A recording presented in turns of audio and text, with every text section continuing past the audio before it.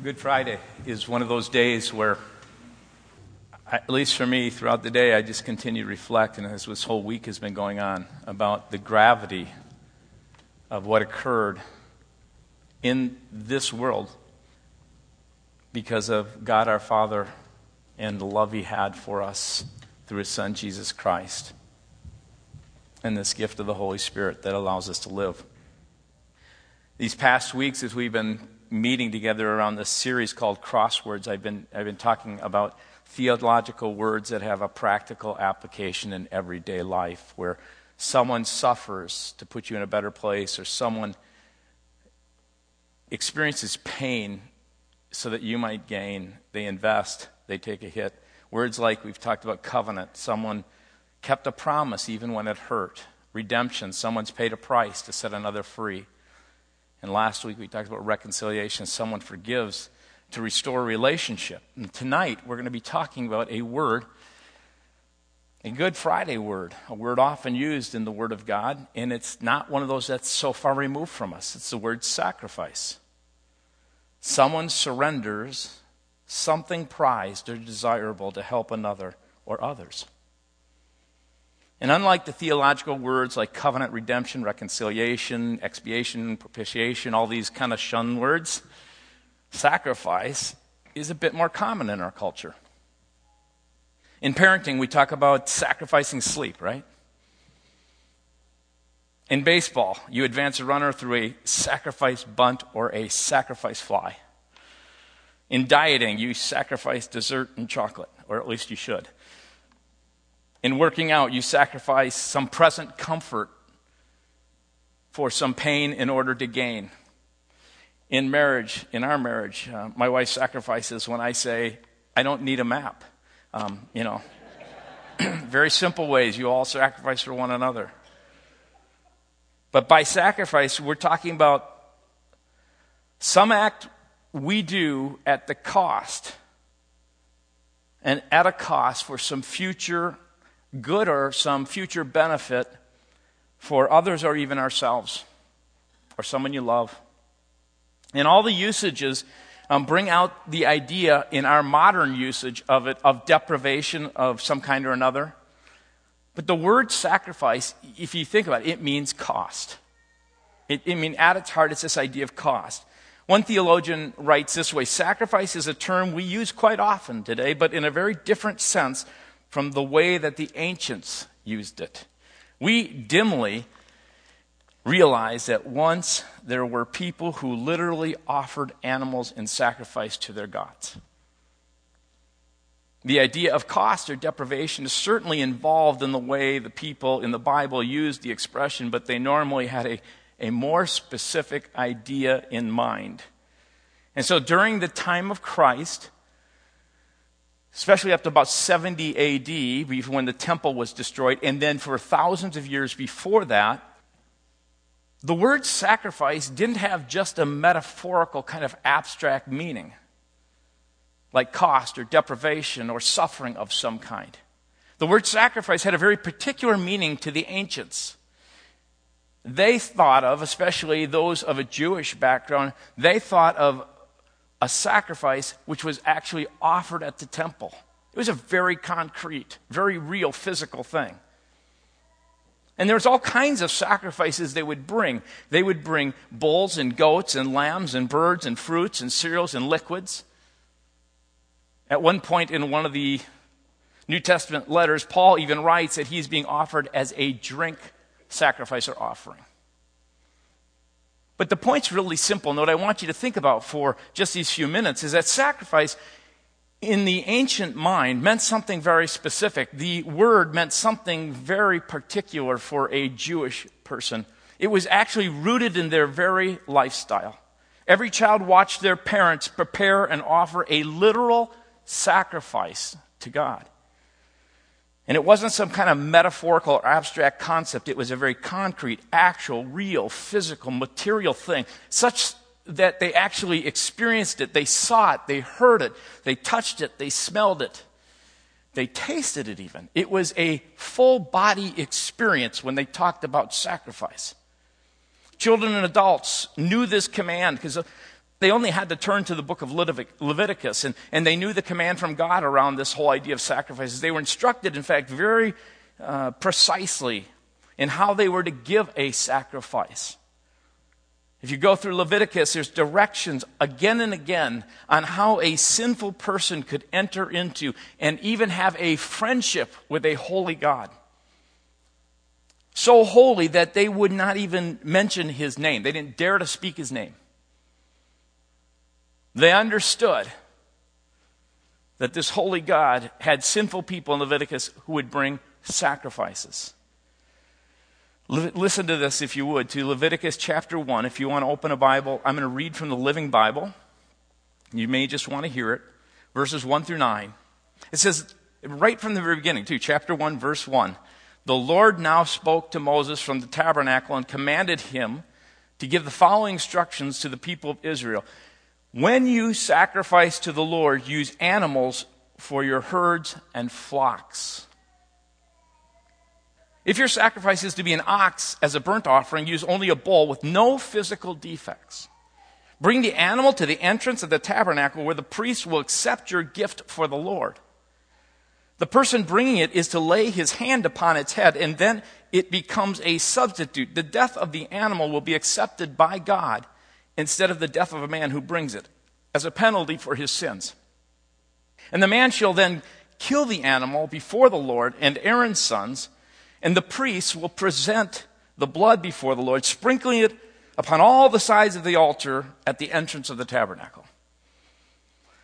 And then the priests will skin the animal and quarter it and build a wood fire upon the altar and put the sections of the animal and its head and the fat upon the wood. And the internal organs and the legs are to be washed, and then the priests will burn them upon the altar, and they will be an acceptable burnt offering with which the Lord is pleased. Or in some translations it says it more this way: it is a burnt offering, a food offering, or an aroma pleasing to God.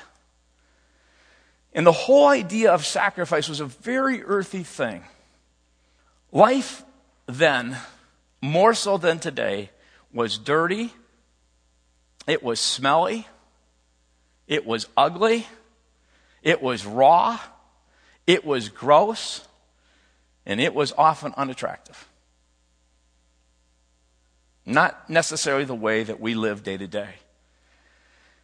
In fact, there are books today that will go out that are actually stating, like there's a book called Good Gut, and it will tell you that in it, your gut will produce and digest food better if it has some bacteria, rather than getting rid of all the bacteria, which we've always thought as being bad. But if you're not in the dirt and you're doing some of these other things, you don't get some of those bacteria. And it talks about a culture in some ways that have almost become too clean. And one of the benefits in our family of raising our kids on a hobby farm was because they actually got to experience the rawness of life. That's one of the things I liked about being on a hobby farm versus a suburb. I grew up in the suburbs, and we moved out to this hobby farm kind of thing, and I'm starting to learn what this is like. And man, on a hobby farm, if you have a little barn, you go down there, it smells if you have animals. And I don't even realize it. I'll come in the house sometimes, and my wife will go, your jacket smells like barn. I remember being at her father's house, he was a dairy farmer, and you could, they'd go right downstairs and take the smell off. But as we were there with our kids, one of the things I loved about this kind of life, it was earthy in the sense that they actually saw animals. They saw animals, and we still see them at our house, so we have some kittens if you need them. Anyway, being birthed, that's kind of gross. That's a little bit raw. And we would see animals that would die and experience all those things that so often people don't get in an antiseptic kind of culture. And years ago, a sacrifice and all the ugliness and unattractiveness that would go around it in slaughtering animal was never far from their experience. I remember when I took a group of people to Ethiopia, and we went to the western edge by Sudan, only miles from Sudan, in this area that was very primitive. In fact, they wanted this group that we were going with called Food for the Hungry to go in and help, in a sense, civilize it. And when we went there, we came, and when I just don't remember exactly what it was, but I remember when we came, I think it was early, there was a goat tied to a tree, and we went inside, and we were talking, etc., and then we heard a yelp and a cry. We weren't sure what was going on. And later that night, we had a really nice kind of like a stew kind of thing with this meat in it, and we were told that that goat was our meat. And we had high school kids there, and they're going like, yeah, I don't know if I'm eating that. That was the common experience in that day. Okay? It was close to them. This word sacrifice was much more meaningful due to their sensory experience. Not only did they live with it, but the requirements prescribed in Leviticus brought out the cost in ways that I don't fully appreciate, and I don't know if we fully appreciate. So I want to walk you through kind of 6 stages of what happened in a sacrifice in that day in the Old Testament when you look at Leviticus. And there's 6 key elements that happen, sometimes just 5, depending on some of the sacrifices, because there's so many different ones, but especially around animal sacrifices. The first step is what is called bringing near. The worshiper would draw near with the animal he proposed to offer. And it might seem obvious that that's the step, but to a Hebrew, that was a significant action. In fact, the actual word in the Hebrew for sacrifice means to draw near. It means that you, with your sinfulness and your gift, are coming close to God. And that's why when you read Leviticus 1, it says, when you sacrifice to the Lord, really the word means draw near to the Lord, but it becomes sacrifice as a technical term over the years. The whole idea of sacrificing is that you were drawing near in your sinfulness. And so the very first thing is that you would select this gift, this offering, and you would bring it in order to get close to God, who is fully holy. You, a sinful person. It was a very personal action. You just couldn't drop off your sacrifice like you drop your money in the offering plate. You couldn't do auto deduct, just pick one out of it. You had to bring it. You had to draw near. You had to understand that you, in your sinfulness, were drawing near to a holy God. And the next step is the laying on of the hands. Common in all the sacrifices. You draw near, and now it even becomes more personal. You not only bring your offering, but you actually place your hand on its head prior to its death. Leviticus 1:4 says you are to lay your hand on the head of the burnt offering, and it will be accepted on your behalf to make atonement for you.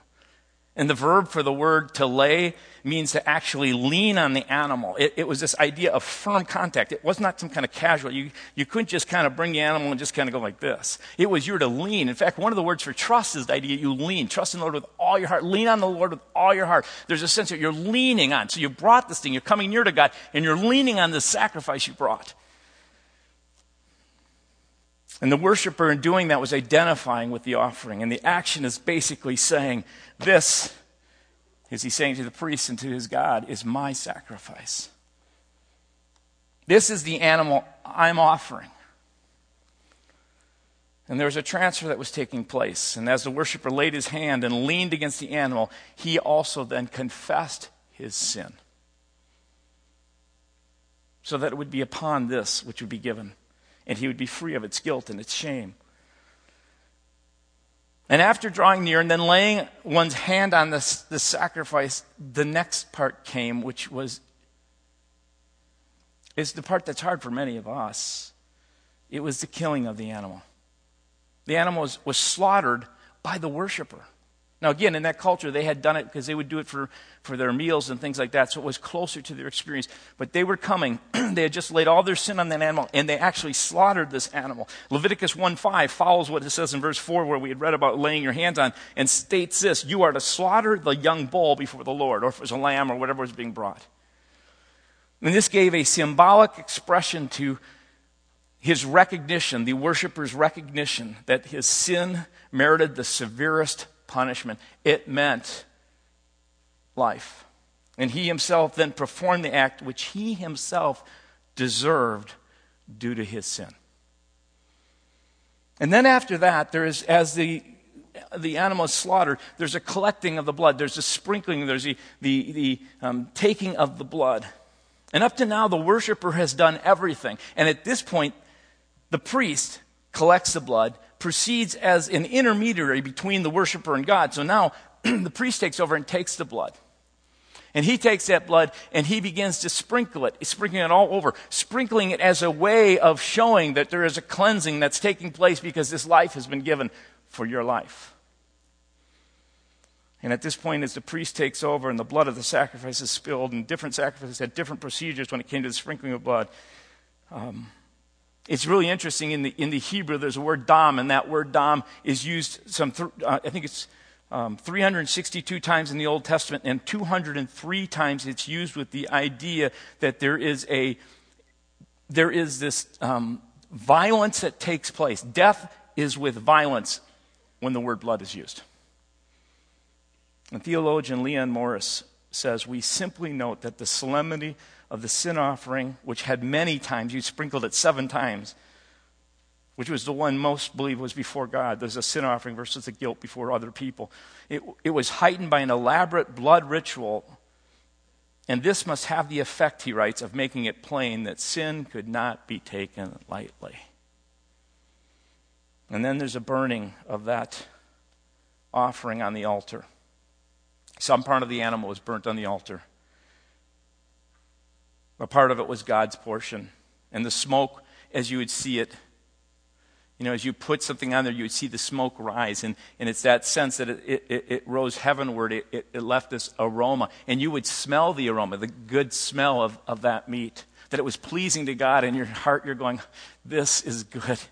God is forgiving. And then there's a disposal of what's left. And in the burnt offering, the only thing that's left is the hide. And the different sacrifices, certain other things would be left. And some of it would be burnt on that as a portion to God. Some the priests would take. And at times when it was a more joyful thing, the people themselves would eat parts of that sacrifice and would celebrate in a festival for joy. But as you run through these steps, this was an elaborate and striking ritual done many times throughout the year. The entire sacrificial approach emphasized the personal cost. They would experience all that it meant, and in it they would also experience the grace and mercy of God, that they could draw near, that they could be in His presence, as the hope that would be something they would always experience. And just as this is helpful and could be meaningful, it also could lose significance, because you could just go through the motions and it could become like rote and it could become mechanical, so much so that at one point David, as years of sacrifices have been done, writes in Psalm 40, sacrifice and offering, God, is not what you're desiring. Burnt offerings and sin offerings, that's not what you really require. And David continues, what God you desire is a heart that desires you. And it was the heart that was given with the sacrifice that mattered greatly. Now, I say all this, and I'm going to conclude this, because here's kind of that's the backdrop. This earthy, raw, bringing a sacrifice, living with this kind of stuff in that world of dirty and smelly and blood. And they bring this offering and this sacrifice, and they draw near to God. And now listen to John, the Apostle John, in the Gospel of John. And John the Baptist is in the wilderness, and he's preparing for the coming of the Anointed One. They're waiting for the Anointed One. They're waiting for him to be introduced. He's baptizing them, and one day he sees Jesus. And as Jesus steps forward on the stage of history, and as he begins his mission, this is what he's come for. He's now ready to step into play, to fulfill what God had called him to do. And John the Baptizer calls out, "Look, the Lamb of God who takes away the sin of the world." That meant something. Behold, look, I want you all to look right over there as this man's coming. That's the Lamb. And it's really interesting in John's gospel, he often will use his words in ways where it'll mean 2 different things. Like in the beginning, he talks about in the beginning was God and with God. in the beginning means in the beginning of history, or it could mean, as he says, at the root of the universe. It could mean those two things. Or at one point he says that Nicodemus came and Jesus said you need to be born again, or it could mean you need to be born from above. He does that purposely because in his words he wants the fullness, and so he purposely does it. Here he says the Lamb of God, and it's a genitive of God, which could mean God's special lamb, or it could be the one that God himself prepared and has given so that you could draw near. And what's so amazing about the Lamb of God, of Jesus, is that he's the perfect worshiper who one night in a garden begins to pray and sweats blood and says, God, if it could be a different way. And it wasn't about death even so much. It wasn't the physical death. It was the sin that would be poured upon him. And if there's just a different way, God, 3 times he pleads to God, and you don't get really an answer from his Father. And he just says, whatever your will be done. And he walks out, and he, the perfect worshiper, without sin, draws near to God, is hoisted onto a cross, and is your lamb. And he says, take the weight of all you are, and just lean onto Jesus. That's all you need to do. It's not about you doing something for him. It's not about you trying to get your life a little bit more cleaned up. He'll do that for you if you just lean onto Jesus. Just say, this is my sacrifice, Father. You provided it even. And I identify, and this is my sin. It's for my sin. Tonight, what we're looking at, what we're talking about is a very earthy expression of God. This is my life placed on this life, and I'm going to live in that life, and I'm going to receive all the grace and mercy that you have poured out on your Son. And your Son, I know, was perfect, never did a thing wrong. And you look at me like that now. He looks at you without any sin. This sacrifice, says Hebrews, was perfect. It was effective in every way. It was final, never having to be done again. It was eternal. It will never end. You and I experienced the grace of God every moment because of what happened. And we're going to take communion, and it's a very earthy thing. I love it that Jesus said, do this in remembrance of me. Every time you eat it, it's an expression again. It's not something happened. It's a symbol, just like those sacrifices before were a symbol of the real thing that happened in history. And you take it, and you take into yourself the fact that this Jesus is yours. And you digest into yourself this grace that comes from God. And I love these words in Hebrews. So friends, as you come to the table here in a moment, we can now, without hesitation, walk right into the presence of God, into the holy place. Jesus has cleared the way by the blood of his sacrificing, acting as our priest before God. The curtain into God's presence is his body. So let's draw near to God tonight, full of a belief, confident and sincere that we're presentable inside and out. Let's keep a firm grip on the promises that keep us going. He always keeps his word. You have not done something that he has not forgiven you for. Let us consider then how we encourage one another to love others and to help as many people as we can, sacrificing our lives, our time, our thoughts, our prayers, our money, our abilities, our very lives for the benefit of others, just as Jesus did. You get to sacrifice, not complaining and with the spirit of, this is so hard, but with the spirit of thanksgiving because of what you did for me. I'm gonna experience some pain in these weeks to come for someone else that they might gain. And remember, says Hebrews, and it's a little bit my translation here, in this busy world we live in, do not avoid worshiping together as some do, but spur each other on, especially as we see God's great day approaching. We need one another. So, we're going to take communion. And I want you to lean into Jesus. and receive his forgiveness and his grace. And we're going to have you you're going to come out the left side, your left side. You're going to come around from each of these areas, and you'll come around and then come out and go into, just go around like this, guys, okay? Yeah, make it real difficult. And someone will serve you. Please take it, receive it, and there's a place to dispose of the cups. And then there'll be someone, if you are not able to come forward, we actually have a couple people. John Andrew Habeisen will you put your hand up if you would like to be served where you're at. For whatever reason, we'll make sure we get communion to you. Okay? Let us pray. Father, your Son said, into your hands I commit my spirit. Tonight we say, into your hands we commit ourselves. Body, soul, and spirit. With our full heart, sincere, confident that we are completely clean inside and out because of this incredible, historic night that we celebrate that happened in history. The actual, material, real sacrifice on our behalf. Amen.